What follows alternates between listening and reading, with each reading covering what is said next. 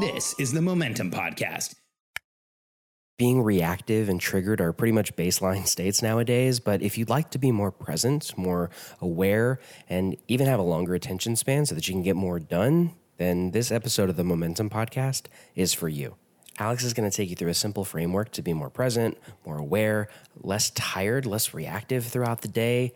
And in fact, Alex used this exact framework in March when everything went crazy.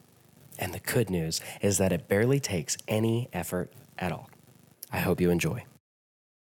I'm Alex Sharfin, and this is the Momentum Podcast, made for empire builders, game changers, trailblazers, shot takers, record breakers, world makers, and creators of all kinds. Those among us who can't turn it off and don't know why anyone would want to. We challenge complacency, destroy apathy, and we are obsessed with creating momentum so we can roll over bureaucracy and make our greatest contribution. Sure, we pay attention to their rules, but only so that we can bend them, break them, then rewrite them around our own will. We don't accept our destiny, we define it. We don't understand defeat because you only lose if you stop, and we don't know how. While the rest of the world strives for average and clings desperately to the status quo, we are the minority, the few, who are willing to hallucinate there could be a better future. And instead of just daydreaming of what could be, we endure the vulnerability and exposure it takes to make it real. We are the evolutionary hunters, clearly the most important people in the world,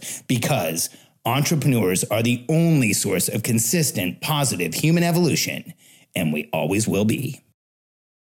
Here's something that is clear in the entrepreneurial world today. It's really just clear in the world today. Let's get real. Since March, when things happened and when things went kind of crazy in the world, people have been more reactive. People have been more anxious, more aggressive, more challenged.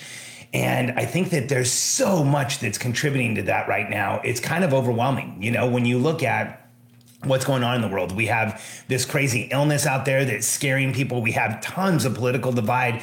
We have some serious financial challenges. There's just a lot going on. And so when you look at our population in general, especially the population of entrepreneurs are under a tremendous amount of pressure, and they're hearing a ton of noise. So pressure and noise is at a very, very high level right now. And for a lot of people, for a lot of entrepreneurs, pressure and noise is probably at an all-time high. Like for a lot of people, this is more than they've ever dealt with in their lives. Their kids are at home, or their kids are they're not going to school, or their business is struggling. There's just so much going on out there. And in periods like this, what I work to do is to be as non-reactive as possible. I want to create as much presence and awareness as I can. I want to lower the pressure and noise in my life dramatically as much as I can, so that I can show up in a way where I'm making the right decisions, where I'm seeing all of the details, where, you know, I'm accomplishing that magic trick that you and I do as entrepreneurs.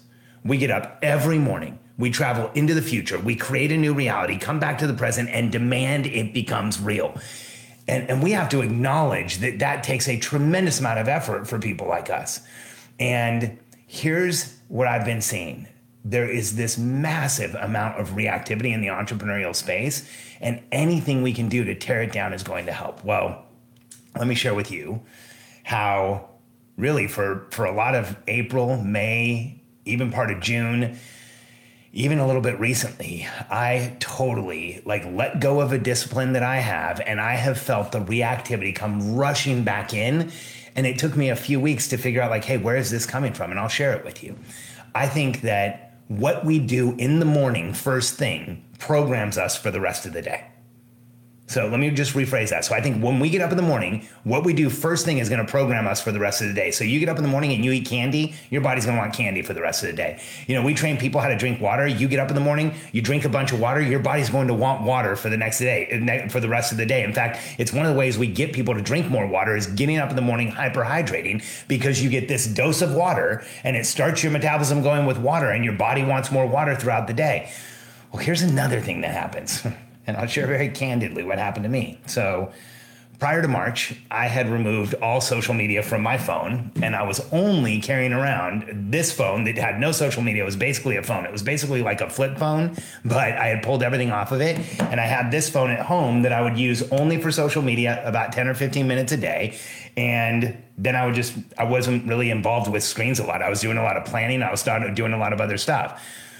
Well, then the coronavirus hit, and I started using my phone more. I started using the social media phone a lot more. I started answering entrepreneurs' questions and posting stuff about the coronavirus and getting really involved in it. You know, when I make posts on social media, I feel this responsibility to go back and answer as many of the comments as I can. So I was doing a lot of that. And it even got to the point where I went from having all my social media on my social media phone to they snuck back onto my regular phone. And what I realized was I was getting up in the morning and grabbing the phone, and on the way down from my bedroom, I was looking at social media on the way into my office.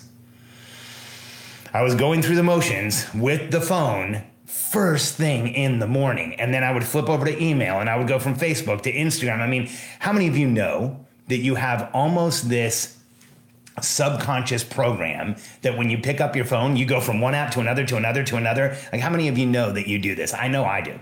I know that I'm like seeking something in this. And here's why this is so crucial and so much of a game changer in your life. If you simply get up in the morning and don't access this screen, or in my case, these screens for the first hour that you're awake, at least the first hour, and you use paper and you read books on paper and you interact with the world without the screens, it is a massive game changer. Because here's what happens.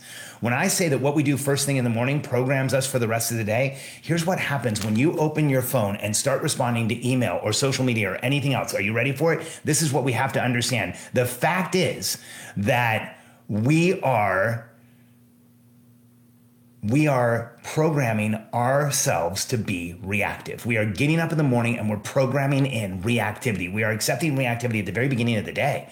And even worse than that, when we get up first thing in the morning and we start to react and we start to answer, we are letting anyone who sent us an email, made a comment on Facebook, sent us something through Messenger, said something on Twitter, was on Instagram, sent us an Instagram message, any of those, we are letting them manage our focus first thing in the morning.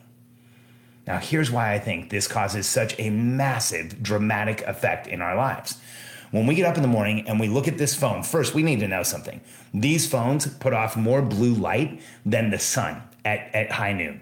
So when we look at this, it programs our entire body that it is high noon at 5:30 or 6 in the morning, whatever time you get up. For me, it's like between 4:30 and 5:30. I'm looking at this thing and my body's getting high noon light, which right there, we throw off our circadian rhythm. Our body starts advancing everything in our system. It starts releasing chemicals and saying, hey, you know, we're not ready for high noon. So like thyroid gets used, your sex hormones get used, adrenaline gets used, whatever your body needs to get you to high noon. That's the first thing that happens. The other thing that happens is this blue light actually releases happy chemicals in our heads. How many of you have ever like been in a conversation with somebody and you look down at your phone? Or you're listening to somebody and then you, without even realizing, you're breaking conscious connection with the person that you're actually in a spoken relationship with, you're back on the phone looking at something. Or how many of you, when you're standing around somewhere, feel the need, the drive, almost the urge to pick up the phone, look at it, and flip through all of the apps like I just talked about it? All of us do. And here's why. The cell phone, not only with the light from the screen, releases dopamine and releases oxytocin and like connects us to the happy chemicals that we're going to get in an artificial way. The programmers of the apps, especially the programmers of the apps who have big budgets, have entire teams of psychologists that are doing everything they can to get you addicted to these apps. So there is actual addictive programming built into them. So when you get up in the morning and you look at your phone first thing, there's this cascade of challenging behaviors that happens, and all of them will make you more reactive, more anxious, more like pressured, more anxiety focused. It's one of the easiest things to do is to set these things aside for the first hour of the day at least. And here's what you will avoid. You will avoid your body seeing high noon and throwing off your circadian rhythm. You will avoid reacting first thing in the morning, which programs you to react for the rest of the day. You will avoid getting into the place where you are now like programming yourself to be reactive during the day, to like let everyone who's on the other side of a communication manage your focus for the day.